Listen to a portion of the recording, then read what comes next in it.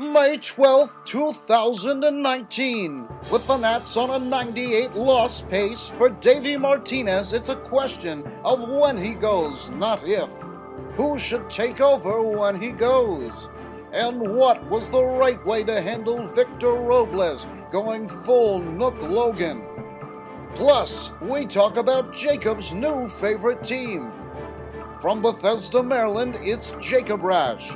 From Boston, Massachusetts, it's Johnny Rasch. This is the Raschcast with Jake and John. Welcome to the Raschcast with Jake and John. I'm Jake. And I'm Johnny.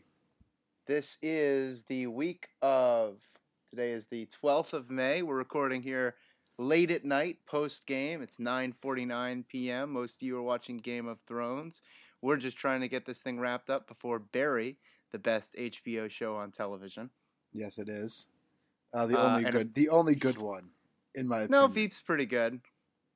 Anyway, sorry. As you can tell, we're stalling because the Nats had another terrible week again, and it's not so much fun to talk about the Nats being terrible week after week after week. Nope. But we're gonna keep pushing through anyway. Yep, we made a commitment. We're going to honor that commitment, and we're going to talk about the Nats until they aren't playing baseball anymore. And then we're still going to talk about them some more. So, this week, got swept in Milwaukee, split a series with LA, which, if you had played better beforehand would be a win. But, when we go 3-7 on a road trip, it's not always great. Pushing us now to 16-24 on the season, and we're 40. To give you an idea of what 16-24 is after 40 games, that is a 64 win pace or a 98 loss pace. Yeah. So not great. Not great. And so we've talked about this in the past about Davey Martinez, and I think a lot of national reporters were talking about this week. A lot of local reporters about him getting fired soon. And I think if, where there's smoke, there's fire. If a lot of people are talking about it, it might actually happen. Which, good. But when there's smoke, there's fired with a D. There we go. Yeah. But so looking past that, if he were to get fired, there are a bunch of good candidates to replace him. A lot in-house, some out-house. We would all love Dusty Baker to come back, but he said he would be open to it. I don't think we're going to do that. No, that would be admitting that you've made the biggest mistake possible. Yes. Asking your ex to move back in. Uh-huh. So there's a bunch of other good candidates out there. One that I particularly like is Randy Knorr. He was the Nats bench coach for years, then got moved to AAA coach at Syracuse, now Fresno. He's a guy who's been with the organization for a while, knows the players, knows pretty much every player who's come through the Nats at some point. And I think he'd be a good way to kind of bring someone up, not cost a lot of money or cost anything, and have a good manager at the helm. Yeah. I think that's probably one of our best in-house options. Yeah, the Nats have essentially been told, or at least Ken Rosenthal suggested that there is no way that they go out of their own organization. Mm-hmm. And so the three candidates that have been mentioned have been Knorr, Bo Porter, who's technically in the organization as a broadcaster, and Chip Hale, the bench coach. And of those three, I think that Hale is the worst choice. I agree. The truth is that Hale was brought in for the specific job of managing to be a line of communication between the manager and the players, and there have been serious problems of communication between the manager and the players. So giving the guy who has failed almost as big as the manager a promotion seems like a bad idea. Yeah. And there's one guy who's also in organization who wouldn't cost us anything, who's won a World Series before as manager. You want them to bring in Jack McKeon? Jack McKeon. Let's do it. He's 89 years old and he ready to go. He's ready to go. He looks more alive than Davey Martinez does, so. That is true. Every time they pan to him like at least 3 times an inning. And he looks asleep. It's just so sad. He looks like he's like chewing on like glass or something. Like yeah, he's he looks in very pain. uncomfortable. But they got to put him out of his misery. He looks so bring him sad. out the pasture finally. It's gonna get him sent to a farm upstate. And as for the right time to fire him, at 40 games, the right time to fire Davey though. I would have liked, I think if it weren't for Gerardo Parra, Davey could have been fired today, had we had lost last night, and also got no hit today because he was the only reason why for both of those. And love you, Jerry. But we're 40 games in the season. This is enough of a sample size. We have over 200 games worth of his managerial experience, in which he's under 500 with a team that 2 years ago was one of the best teams in baseball. So the time is now. I would fire him. I would have fired him today. But I think in actuality, the time that we'll fire him is probably after this homestand. We got a 6-game homestand with the Mets and Cubs coming up. And depending on how that goes, this could be his last homestand in D.C. Yeah, I mean, the truth is that the Nats have put themselves so far behind the 8 ball right now. But, 16-24 is... I mean, they've had so many turning point wins, which you'd call turning point wins. Obviously, momentum isn't really a thing. Momentum's only as good as your next starting pitcher in baseball. But they've had basically every win they've had has been this exhilarating come from behind sort of type of thing that has the potential to start a winning streak. And I mean, you would think that one thing that would be a credit to a good manager and a sign of a bad one is the ability to make those small victories into momentums, to compound them. And Davey's shown absolutely no ability to do that. Wait. Are you telling me that the cabbage is enough of a motivator to get them to play better? Maybe they're allergic to cabbage. Maybe that's the problem. Yeah. They just don't. Because every single time they have one of those cabbage victories, they come out and lay an egg the next day. Maybe they're all just in like gastric distress or something. Probably. I mean, I don't understand it. They've had no winning streaks of more than 2 games this entire season. They haven't won 2 games in a row since April 18th. It's embarrassing. But now we spent 7 minutes of this podcast talking about Davey Martinez. And we said we weren't going to do that. Yeah. So let's talk about another gripe that we have with the team. Yes. And it's with Victor Robles and his errant plays. I guess not errant, but not thinking through plays. And this was apparent yesterday when in the first inning after Juan Soto walked, Robles kind of wandered off of second base, got picked off of, and ultimately killed the rally that was brewing with bases loaded, no out. Today, I can't explain that. I mean, there's the excuse that they gave was that he thought time was out and went to talk to Bob Henley. First of all, why would he think time was out?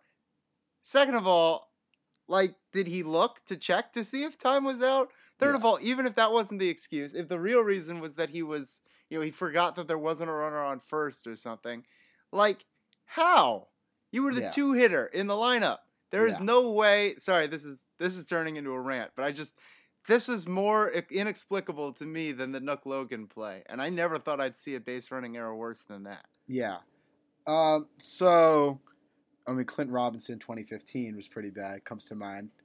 That was also extremely terrible. But even then, you understand what he's doing. He's trying to get, if he's going to, if there's a gapper, if Rendon hits a gapper in that situation, Robinson, being slow, is trying to get a good secondary so he can score. We probably should have pinch hit for Robinson, pinch run for Robinson anyway, but... We're lamenting about a game that's what happened 4 years ago, so let's move on. Listen, I have gripes about games that happened 9 years ago. I have gripes that happened about games 15 years ago. But at least in that situation, there's a plausible reason for it, even if it was a dumb play. There's nothing. There's nothing here. It was just the dumbest thing I've ever seen. And so today, Davey Martinez benched Victor Robles from the lineup while Martinez said it wasn't about this, you can kind of sense that it was. Or even if it wasn't, it sends a message that it definitely was about Certainly the play looks yesterday. like it was. Exactly. So do you think that he should have been benched today? For the mistake he made yesterday. Do I think he should have been benched? Yes. Do I think it should have been today? No. I think the best way to do this is as Davey Johnson did with Bryce Harper a lot in his rookie season in 2012. When he makes a glaring mental error, you let him play the next day. You bench him later in the week, giving everyone else the impression it's just an off day. But, he knows why he's being benched. That way, instead of the media speculating, you've got the media quiet and the player knowing what the message is being sent.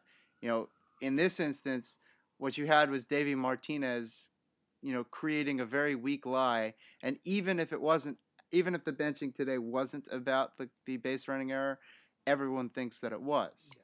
You want the reverse to be true. Where the player knows that it's about the base running error, but the media doesn't. And so I think it was botched. I think that the bigger problem with that situation was playing Michael Taylor and then not pinch hitting for him in the eighth. But yeah, what do you think? I mean, I wouldn't have benched Robles today. I mean, you can bench him for the base running error. I don't know if I would have. I might have just been a talk. I don't think this is. He has made a lot of mental errors throughout the year. But I don't know if benching him is going to fix those errors. Another thing, though, is he has been very cold, batting around the Mendoza line over his last 14 games. So that could be a reason to give him a day off, but I wouldn't have given him today off especially. If you're able to take, you want to put out your best lineup today, if you're able to take 3 or 4 from LA, that could be something that actually builds momentum. Coming into the best team in baseball and taking 3 or 4 on the road is something big, especially after getting swept. So I would have put your best foot forward. I understand Kendrick was dealing with some, sleep neck issues. I would have rather him play today, especially against the lefty. Parra got the only hit, so Parra did get don't knock him. Yeah, true. But especially with Taylor, Taylor's bat right now is the ultimate liability in the lineup. He is striking out about 47% of his plate appearances.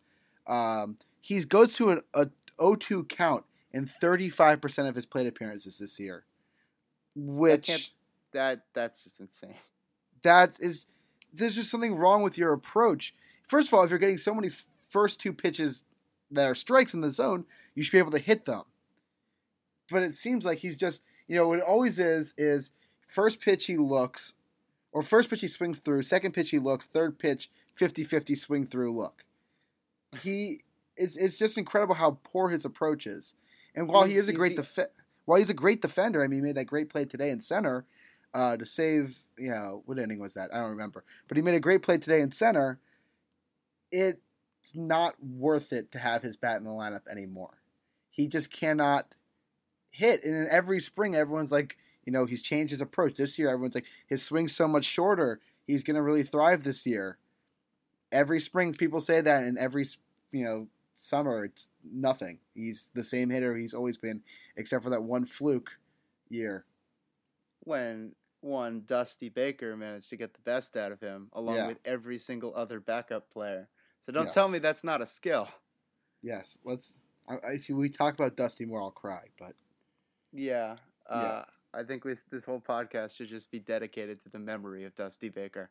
Still alive, just our memory of Dusty Baker. No, our memory of him. Exactly. But Taylor is just, he's the ultimate guess hitter, except he always seems to guess wrong. He's the, the anti-Nostradamus? Yeah. It's really troubling. Yeah. So if you want to put your best foot forward today, Michael Taylor is not that. And you saw what happened. I'm not blaming this loss solely on Michael Taylor. I'm not blaming this loss on him at all. But he actually had one of the better at-bats today. But it's not great when you have a chance to actually.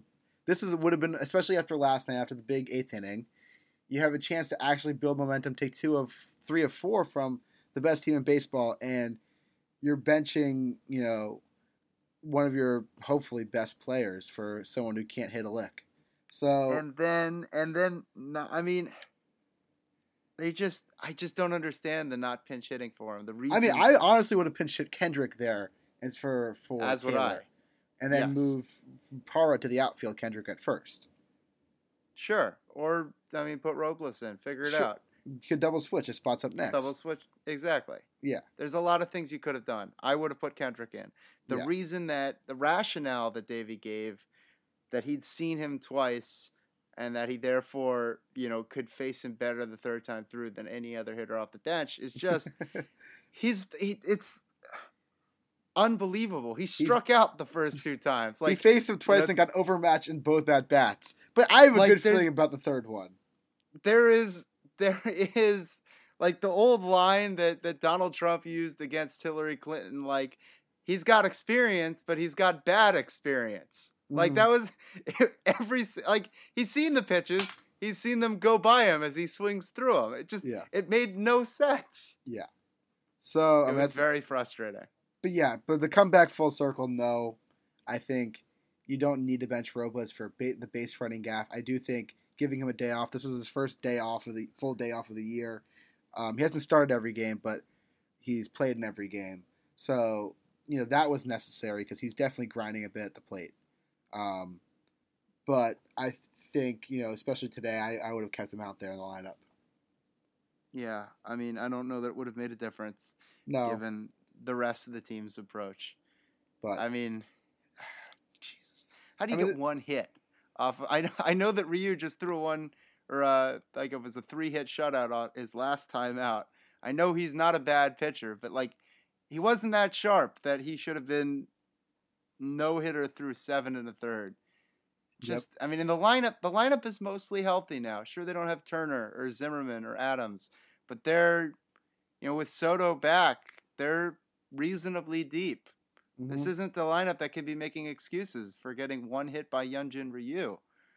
And that one hit was from someone who was on the team before the series started.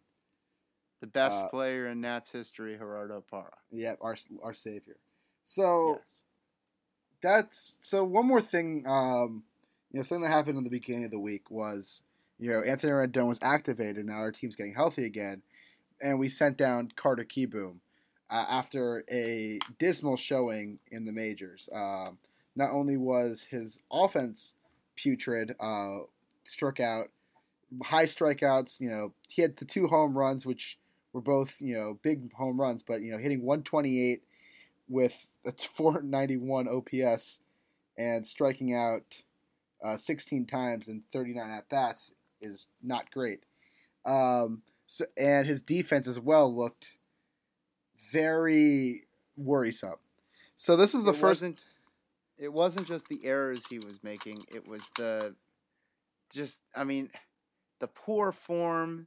It was really troubling. Anyway, continue. So, I mean, that's something that I talked about a few weeks ago on the podcast when he just got called up about his defense.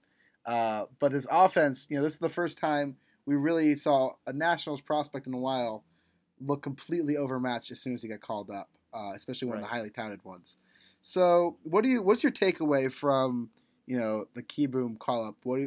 Has your opinion on him soured because of how poor he looked in these 11 games? Well, I will say this. From watching him in these games, I seriously doubt that he can stick at shortstop. Mm-hmm. And I know that's not really the plan for him, especially with Turner around. The idea is to move him to second. But that was, it wasn't even the range. It was just the poor form. The fact that he couldn't seem to keep his gloves soft on hot shots. Like, it was basic stuff. He seemed to be extending his elbow, trying to field ground balls. Like, the thing that they tell you not to do on the first day of, like, first grade shortstop camp. Yeah. I'm not worried that much about his offense. I think, he got overmatched. He seemed to have tons of holes in his swing, especially.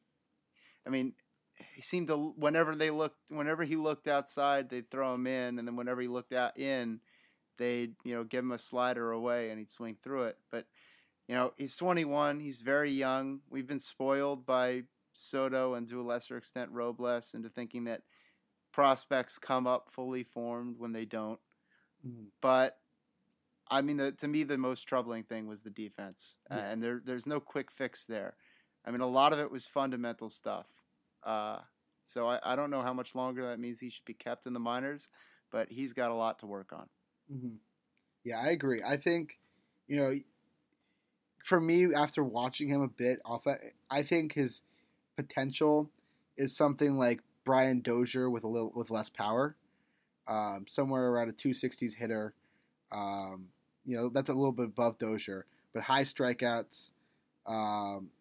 Does have good power, but does strike out a lot and doesn't play. I know Dozier's supposed to have good defense, and maybe he did a few years ago, but plays adequate at best defense at second, because he's not going to be. He's not going to be a shortstop. That's not the plan. We have Turner at short for the long term. The thing about Kieboom in the minor leagues is he didn't have, outlandishly high strikeout rates. He was pretty decent. Still has been. I mean, his strikeout rate was about 20% last year. Yeah, 21% is not. I mean, it's below average for a minor leaguer. That's not anything to be concerned about. And he looked like he had never played baseball before on the field a lot. It was very troubling. Yeah, I think maybe some more time in the minors will help him. Who knows? I wasn't overly impressed with him. I have never been too high on him. Right. I've never really trusted. I've never really been too high on him, and so, this really wasn't much of a. I mean, it's only 11 games, yes, but he looked completely. I mean, it's easier to discount the offense. Again, it's 11 games, small sample size, but it's much harder to discount the defense. Yeah. So, and I mean, and the biggest concern now is that. He is the last one of our prospects really in our system. They've still got Luis Garcia, but he's years away. He's not hitting for at all right now where he is. So it's there's a lot of great stuff happening right now in Natstown, which is good for Jacob because he is no longer a Nats fan. No, I have renounced my Nats fandom. Yes. And so if you follow him on Twitter, you've seen that he's made the switch to the Minnesota Twins. And boy, what a good time to switch over. Let's talk about the Twins. Oh, yeah. Go Twins. Oh, go Twins. Go Twins. So it was a great time today, especially because my favorite player on my favorite team, Willian Astudillo, is back. Yes, he is. So I am just absolutely over the moon. However... I just saw from MLB trade rumors, Nelson Cruz to undergo MRI on left wrist. That's not good for my team. No, it's not good for your team. But let's talk about what's going right with the Twins. Not just because I am now a Twins fan, but also because lots of stuff has gone right for the Twins. They're now 25-14, which is first place in the AL Central. And one of the big things that's gone right for them has nothing to do with them, and that is the Indians' injury troubles. This is more of a why the Twins could win the Central segment than what's up with my favorite team segment. But yeah, with Corey Kluber, with Corey Kluber sidelined for possibly the whole season with that fractured ulna, with Mike Clevenger being sidelined for a while. The Indians are not a deep team. They, traded a lot of that depth in the offseason for payroll flexibility and a hill of magic beans. So the fact that their pitching rotation, which is the thing that was supposed to keep them in this division, which is a very weak division even with the amount of talent they traded, the fact that it has, basically had 40% of the rotation go down, that opens up a pretty wide hole for a team like the Twins. And the Twins have been playing great, and I guess appropriately, they have been pitching far above expectations. Jose Berrios looks like he's finally making that next step. The dude has been phenomenal with command. He's been, walking 1.4 per nine, which is just impressive. Yeah, 51 strikeouts. 51 strikeouts to 8 walks this year, which very good. 8 walks. Yeah. I mean, that's in 53 innings. Right. I mean, speaking of the Nats-Dodgers game, the fact that Hyunjin Ryu has 3 walks this entire season is pretty insane. Mm-hmm. But getting back to the Twins, Jake Odorizzi's been fantastic. Their bullpen, which, a lot of guys are playing over their heads, Blake Parker especially, although, he's got a track record of being pretty decent, and was inexplicably DFA'd or non-tendered by the Angels this year, as if they didn't need any more pitching. Taylor Rogers, really good arm at a left side of the bullpen, throws 95 from the left side, which is really impressive. I mean, their offense, I know that Cruz is getting a wrist MRI, could be a possible hamate injury, but he's been the same Nelson Cruz as ever, even though he's 38 years old. I mean, the big thing that's been really impressive about them is Jorge Polanco taking the next step. Mm-hmm. They just signed the extension this offseason. Shows that and it's looking really smart. Looking really team friendly. Yeah, I didn't expect it. I mean, the guy is now 25 years old, which I guess isn't so old, but he's been a decent player. He was hurt a lot of last year, but he was decent the year before that when the Twins made the playoffs. But I mean, we're talking about a guy who's largely valued based on his adequate offense and solid defense at short. And then all of a sudden this year, just to put it in perspective, he's got 2.6 BWAR this year. That's more than he'd had in any other season of his career, and we're only 36 games in. Mm-hmm. So Polanco breaking out. I think for me though, the one thing that's really indicate of the Twins' success is the fact that Byron Buxton is playing the best he's ever have. Which still isn't phenomenal. No, but he's above average offensively. He's above average offensively, which is all you need from a guy like Buxton. If he can, he leads the league in doubles with 16. He's never going to hit for much home run power, but that's, he's getting, the extra base hits where he needs to. That's with his speed. And, if he gets on base, he's only getting on base at a 311 clip, but, he's getting on base more than he did last year, 183 last year. He was atrocious last year. So it's a positive sign to see an improved Buxton for the Twins. And, hopefully they can keep this up because they're a fun team. I mean, they were a team this offseason, that decided to actually add pieces, especially to their offense. And all those pieces have turned out great, aside from Marvin Gonzalez, who's been very bad. But Crone has a 121 OPS plus. Scope has a 119 OPS plus. Nelson Cruz is a 135 OPS plus. All these guys who they added in the offseason have made huge strides for them and have really deepened their lineup into something that's actually a pretty good lineup. Right. I think the biggest strength for the Twins, that we expected coming into this year was not that any one player was going to be great, but that they would have a lineup that was at least solid 1 through 9 if Buxton played up to expectations. And, they still haven't gotten Miguel Sano back, and Sano could still at least regress to his 2017 form, which would really help this team, especially if Cruz is out for a while. Yeah. But yeah, I think the AL Central is very much up for grabs, especially, as you said, with the Indians' injuries. And plus the Indians, I think, their pitching staff is great. But this is all their own doing with their offense. It's just so bad. They got cocky. They thought they could save a ton of money and still win the division, still reap those rewards of the 2 playoff games that they would lose. Yeah, I mean, you want to look at who they're starting in their lineup, guys who have the most plate appearances for them in their lineup.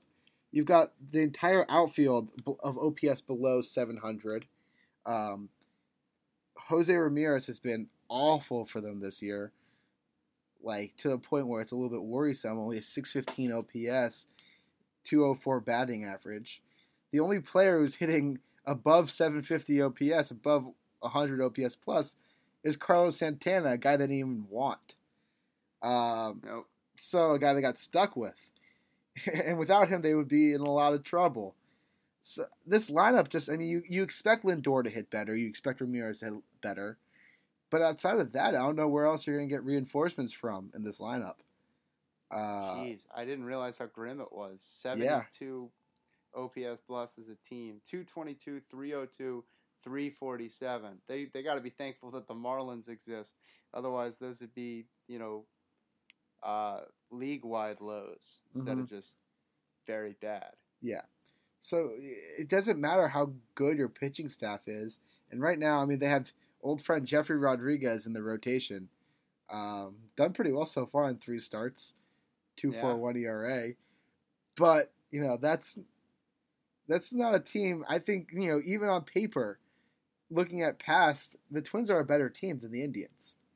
That's taking Clevenger and Kluber out of the rotation, but Kluber wasn't even good when he was starting this year. So I'm all in on the Twins. I really think they can win the division. Twins, it's not much of they're right now the best team in baseball by record. So go Twins. Yeah, go Twins.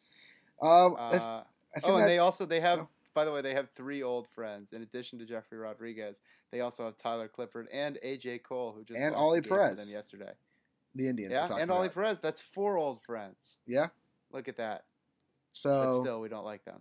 No Indians. But that's all the time we have for us today. We have to watch Barry now. So I hope you all enjoyed us, our misery about the Nats. Hope we provided some interesting analysis. And who knows? Maybe next week it'll get better. So hopefully next week we'll be able to talk about our new manager, Randy Knorr. So that's all the time we have for us today. Thank you all for listening, and we will see you next week. See you next week.